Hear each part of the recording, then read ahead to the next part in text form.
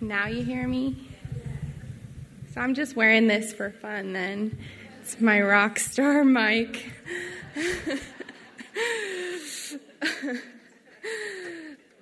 All right. So anyways, so I wrote and rewrote this so many times because I know that I'm done with a lecture when I feel like the beginning points back to the end and the end points back to the beginning, and it's all this makes sense together, and I really struggled getting to that point here. But in the end, I had to just lay everything out before the Lord, literally laid all my papers out, and I just prayed over it. And then all of a sudden, I started to see that I think that James is really talking about our perspective here. And so I entitled this section, A Proper Perspective, because I realized that's what I thought was shining through this passage, is how we need to have a proper perspective. This includes a perspective on our wealth, on our trials, and on waiting on the Lord. This perspective, I think, is ultimately characterized by humility because our wealth is not our own.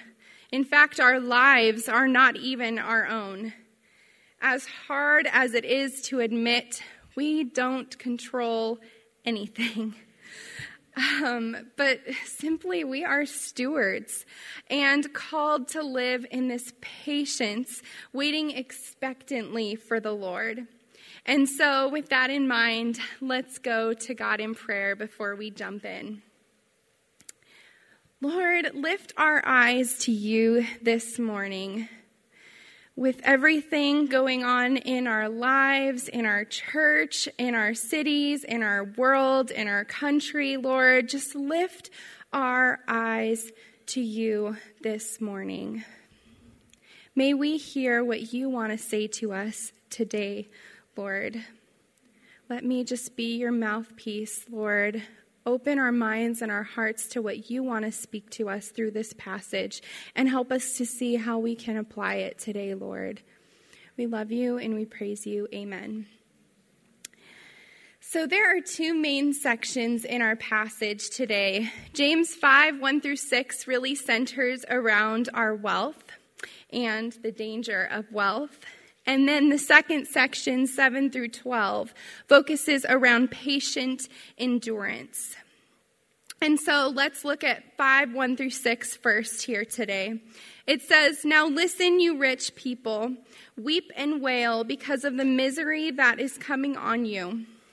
Your wealth has rotted, and moths have eaten your clothes. Your gold and silver are corroded, and their corrosion will testify against you and eat your flesh like fire.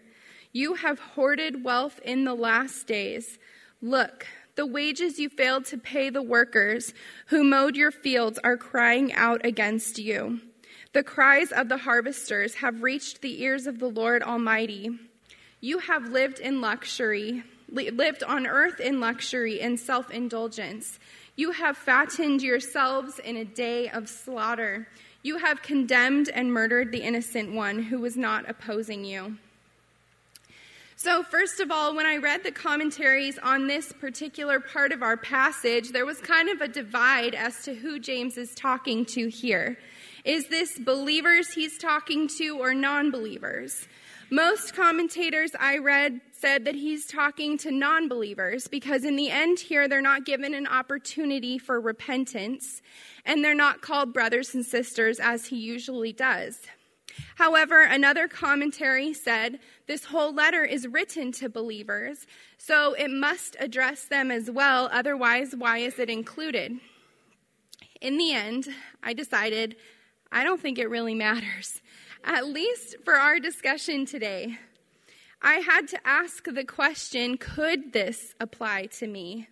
And how should I learn to live in light of this passage? And for those questions, I'm not sure if it fully matters exactly who he's referring to, because regardless of who James is addressing, there is a word of caution here in our passage that I think we should heed. James has emphasized multiple times throughout his book the danger of wealth. And here he shows us some pits that we could fall into. And so I think that we need to listen carefully in order to avoid falling into that danger. So James here addresses 3 particular sins with regards to wealth: hoarding, extravagance, and finally injustice. So the sin is not that they have money, it's that they love money. God is not against the wealthy, but he is against misguided priorities. This brings me back to having a proper perspective that I see throughout this passage. Their wealth does not belong to them, although they're acting as if it does. A. Barnes says, "There is no sin in merely being rich. Where sin exists among the rich, it arises from the manner in which wealth is acquired, the spirit which it tends to engender the heart, and the way in which it is used." Now, they are not keeping their eyes on God's clock. Chapter 4, the end of it, which we looked at last week, talked about those who think that tomorrow is guaranteed. In fact, they're planning on how they're going to earn their money and save their money because tomorrow is guaranteed. However, here in our passage, we are reminded that it is not. These wealthy here in our passage are storing up goods as if this life is all there is. The fact is, James paints a horribly harsh picture when he says they are fattening their hearts in a day of slaughter. They are not considering God's timeline. And once again, this brings us back to what I think James' focus is on wealth throughout his book, and that is that it becomes their security and what they put their trust in. I think every time we talk about wealth in James, we are called to ask ourselves the question, where do we put our trust, and where do we find our security? Now, you might remember at the beginning of James, we looked at 3 main traits of a child of God. And one of those traits is a caring ministry to the needy. Here, their lifestyle is selfish and unconcerned about others. They're hoarding their wealth, demonstrating false priorities, and I think priorities is a big part of this passage as well. But they are also depriving others. And this is a really good example of that convicting verse in chapter 4, verse 17, that said if we don't do the good that we know we ought to do, we're in sin. They're storing up their wealth and selfishly instead of using it to care for others. Now, the end of this passage points to them condemning the righteous one. And I think that should give us pause here. Judas sold the Lord for money. Motyer says, we must constantly have it before our minds that it was the love of money that betrayed the Lord Jesus. So this brings me to the question that I always have to ask in these passages, and that is, how does this apply to us today? I think it would be easy to take this passage, and if we say that, he's talking to non-believers, therefore we'll just dismiss it. I think it would be easy to just dismiss it and ignore the caution that he's giving us. However, I think we have seen consistently through the book of James that his book was meant to challenge us. It was meant to convict us, to cause us to evaluate our lives, even when it's really uncomfortable. And so in this passage, the things that they have wasted are testifying against them. How many of us can admit there are things in our closets and in our homes that get really wasted? I thought this message would be a really good one to repeat right before our rummage sale in June, wouldn't it? I think James here is giving us a picture of pits that we could easily fall into, that we need to protect ourselves from, because there is a real danger in wealth. And all of us here living in America during this blessed time should really hear this advice. I think he's calling us to strike a balance between prudent saving and sinful hoarding. I think that we need to be constantly evaluating whether we are striking this balance. Now, I say this as one who totally doesn't have this figured out. I am fairly newly married, fairly new to even having finances at all, and figuring out a budget and all of that has been an ongoing challenge. But this was just a really good reminder for me as well, that I think it's a good practice to regularly lay out our wealth before the Lord, evaluate our finances before Him, and prayerfully ask if He is calling us to use the money He has entrusted us with to further His kingdom in some way. And I think that requires asking in all humility, how does He want us to use the money that He has given us? Now, all of this reminded me of the story that we read in John 12, verses 1 through 8 last year when we studied the book of John. This story really stood out to me, and it was about the woman who anoints Jesus with the expensive perfume. She pours it on her feet and wipes it with her hair.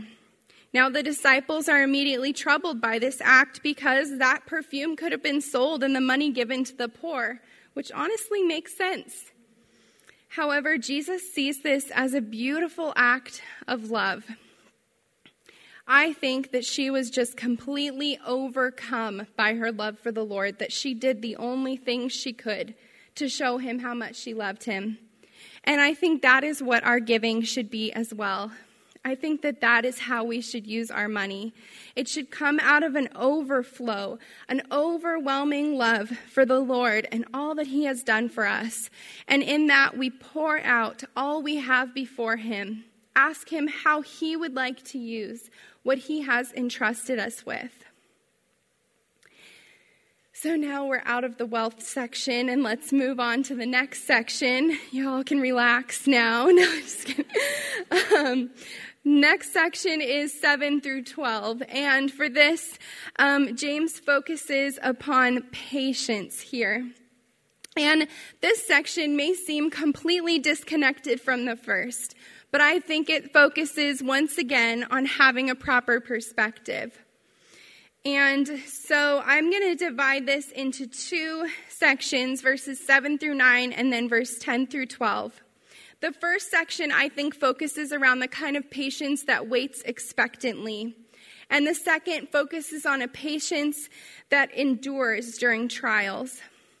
In both sections, James gives the kind of patience he is encouraging, and then he gives an example of it, and then he tells us the danger of the tongue to spoil it all. So let's look at this first section. Verses 7 through 9. Be patient then, brothers and sisters, until the Lord's coming.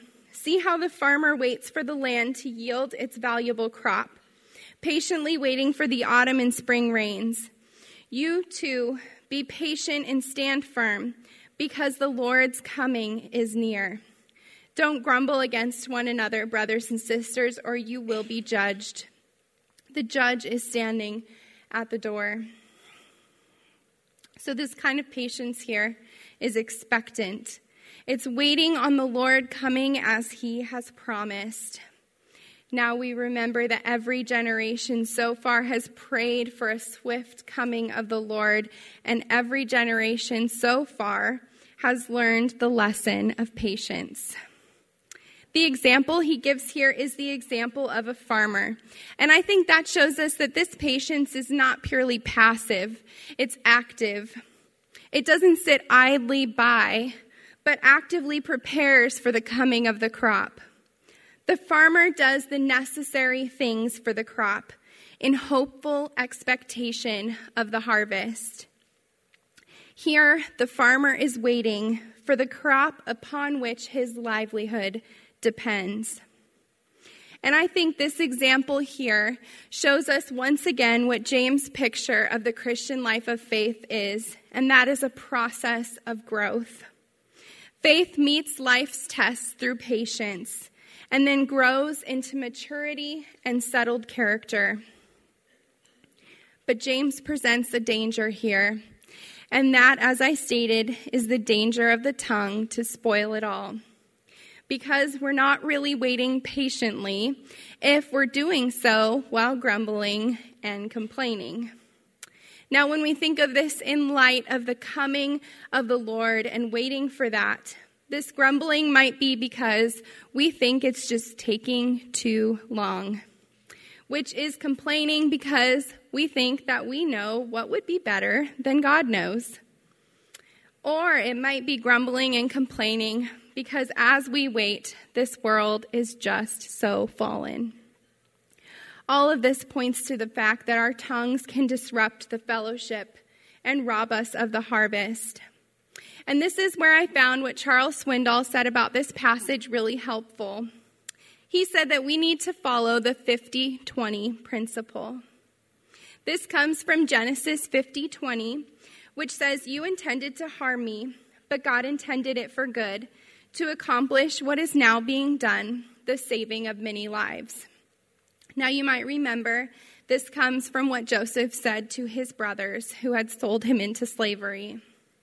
So Swindoll says, we don't need 20/20 vision, we need 50/20 vision. We need to be able to see beyond our present situations that we are in, the things we face, and even those who have wronged us, to what God is doing behind the scenes. This reminded me of 2 Corinthians 4, verses 17 through 18. It says, "For our light and momentary troubles are achieving for us an eternal glory that far outweighs them all. So we fix our eyes on what is unseen, since what is seen is temporary, but what is unseen is eternal."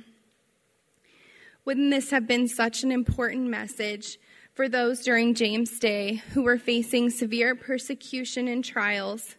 And I think it's a great message for us today as well. And it once again encourages us to evaluate, how do we use our tongues? Are we complainers?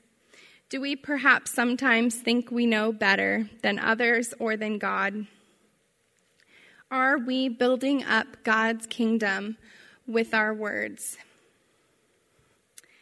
I think we all might need to take a step back and think about the times that we tend to grumble or complain, and instead try to focus on waiting expectantly, seeing with that 50-20 vision that God is working behind the scenes, and then we need to trust in that.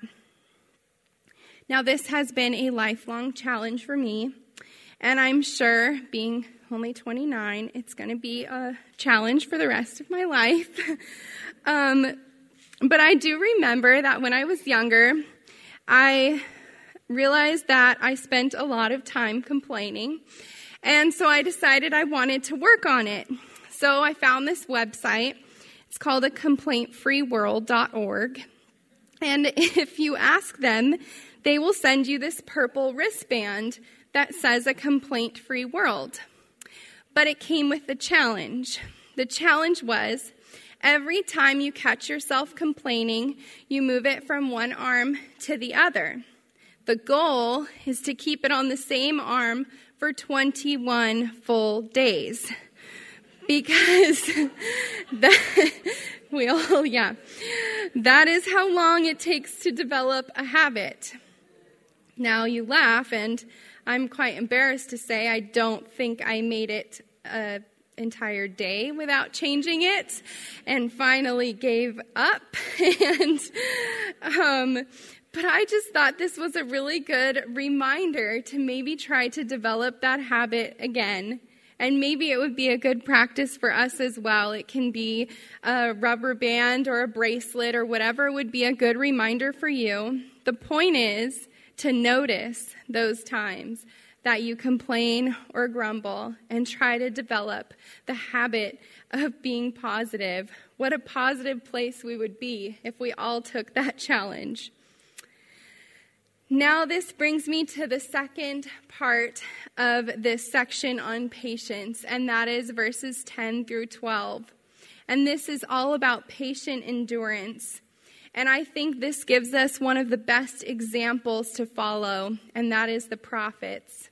So let's look at this section together. It says, "Brothers and sisters, as an example of patience in the face of suffering, take the prophets who spoke in the name of the Lord. As you know, we count as blessed those who have persevered. You have heard Job's perseverance and have seen what the Lord finally brought about. The Lord is full of compassion and mercy. Above all, my brothers and sisters, do not swear, not by heaven or by earth or by anything else. All you need to say is a simple yes or no. Otherwise, you'll be condemned." So here, James references the kind of patience that endures under trials. And for that, he gives us the example of the prophets and of Job. In giving these examples, I think James is showing the believers during his day that they are not blazing a new trail here. They are traveling a well-worn path of patience during trials. Now, during the past few months, I've been kind of helping teach a class on the prophets with Wayne Herman, Steve Sharp, and Betsy on Sundays. And so since the prophets are so fresh in my mind right now, this example that James gives here really stuck out to me. I have seen how the prophets have this irresistible call on their lives to prophesy. They could not help but prophesy, even when their message was really unpopular. I think they are the perfect example of people who see with the proper perspective. Now, I just finished teaching on Amos and Micah, who both taught during a time when there was great economic prosperity, growth, and wealth. So their message of destruction and judgment was highly unpopular and honestly seemed pretty ridiculous. However, these prophets saw a dark reality of a people turned away from their God, and they spoke that message in the face of persecution and trials. They persevered under hardship and saw things as they truly were. They saw behind the things happening on earth to the hand of God orchestrating it all. They truly saw with a right perspective and cried out to the people the impending judgment and a call to turn back to their God. Now, right now, I'm preparing to teach on Jeremiah, and it's really hard to think that James did not have Jeremiah in mind as he wrote what he did here in this chapter, because Jeremiah really did endure great hardship and ridicule for sharing God's words. He was betrayed by his own family, beaten and put in stocks, thrown in a cistern, imprisoned by the king, threatened with death, and yet remained faithful. The prophets really saw a heavenly dimension behind our earthly one. Now, the second example James gives here is that of Job, and he really stands in stark contrast to the wealthy described in chapter 4 and beginning of chapter 5, thinking that tomorrow is guaranteed. Job really learned that he had no control over his own life. Talk about a lesson in humility. And yet he didn't abandon his faith, even when he didn't understand. What an example these are for those facing persecution and trials. These two examples are definitely not people that we could say had an easy life by any stretch of the imagination. However, they are strong examples of patient endurance. And those during James' day facing persecution perhaps could have related to them and maybe said, if they can do it, maybe I can too. And then here, James once again gives us a warning about our tongues, which honestly seemed a little out of place at first. In verse 12, he talks about taking oaths. He seems to be worried here that people would be double-minded in the way they speak, not always being trustworthy. They need to call God into their speaking in order to give validity to what they're saying. They're adding to an oath by invoking a supernatural power. James instead is calling to simplicity of speech. true and honest speaking. And while this seems out of place, I had to think of this in light of those facing persecution. It would have been an especially important message for them who may be tempted to not quite hold to their faith during that persecution. It's interesting to me that one commentator pointed out that the only time in the Bible that we have a reference to someone swearing or cursing is when Peter is insisting that he doesn't know Jesus. That should give us pause for thought. James is calling the believers to be truthful in their speech and patient in their waiting on the Lord, holding tight to their faith, even in the midst of trial. So once again, I made a chart of, I like charts if you can't tell, of these last 6 verses. I just thought that this helps us see what James is doing here.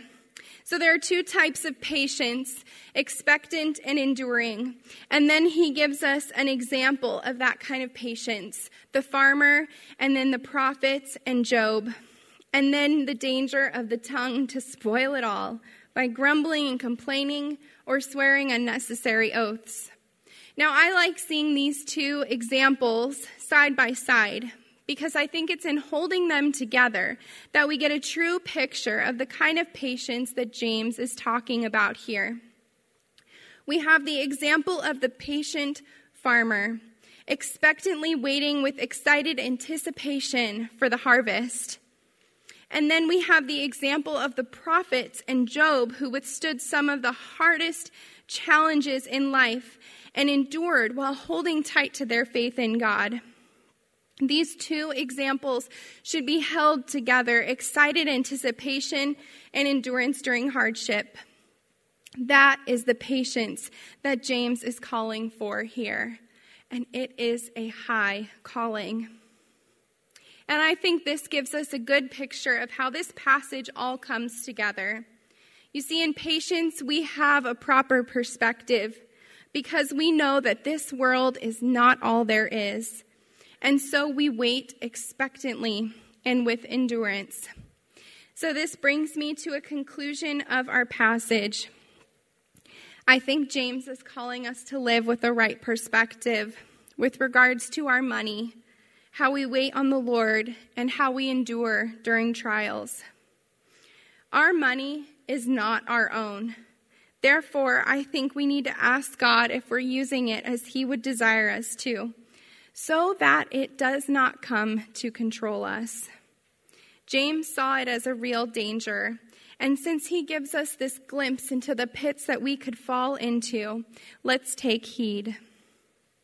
Secondly, we need to understand in humility that God's timeline is not our own.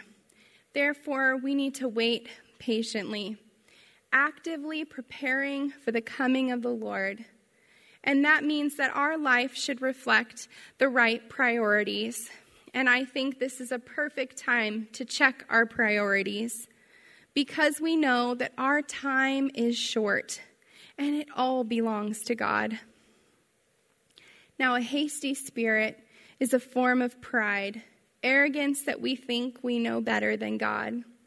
So we need to ask God for patience. Now, that might be a frightening thing to ask. There's a quote that I have always remembered ever since I heard it the first time, probably because it bothered me so much, and that is from Evan Almighty, when Morgan Freeman says, "If you ask God for patience, do you think He will give you patience or the opportunity to be patient?" This makes asking God for patience all the more challenging and frightening.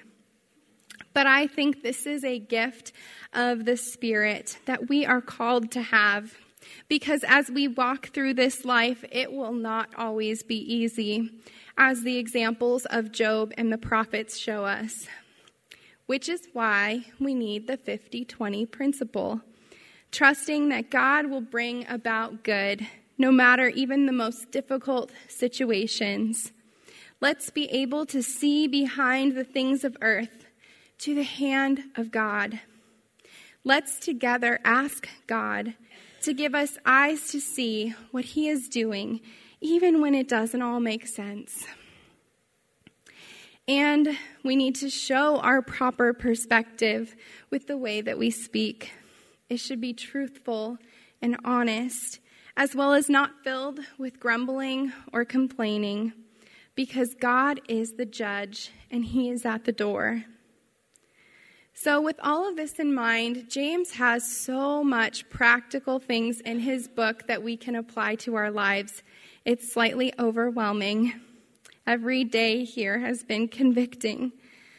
And we've been talking about how to start applying it is first to know who we are, that we are children of God.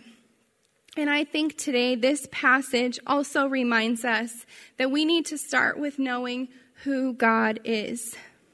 We need a true estimate of ourselves and a true estimate of the God we serve. Because it's when we know who he is, that he is in control, he's mighty and good. That is when patient endurance just naturally flows from us. And so with all of this in mind, I have a song to close us with that I think is a wonderful reminder of who God is. And that is King of the World by Natalie Grant. Let's listen to this song. Let's pray. Father God, open our eyes to see you, Lord. Forgive us for all of the times that we have forgotten that you truly hold it all. Lord, thank you that you are the King of the world, who is good, mighty, loving, and in control. As we go through our days and have the tendency to worry about things, Lord, remind us that you have us in the palm of your hands. Help us to see things in perspective of all that you are. Go with us today and help our discussions to be a blessing and our time of fellowship, just a wonderful blessing, Lord. And may it all flow out of our overwhelming love for you. In your name I pray, amen.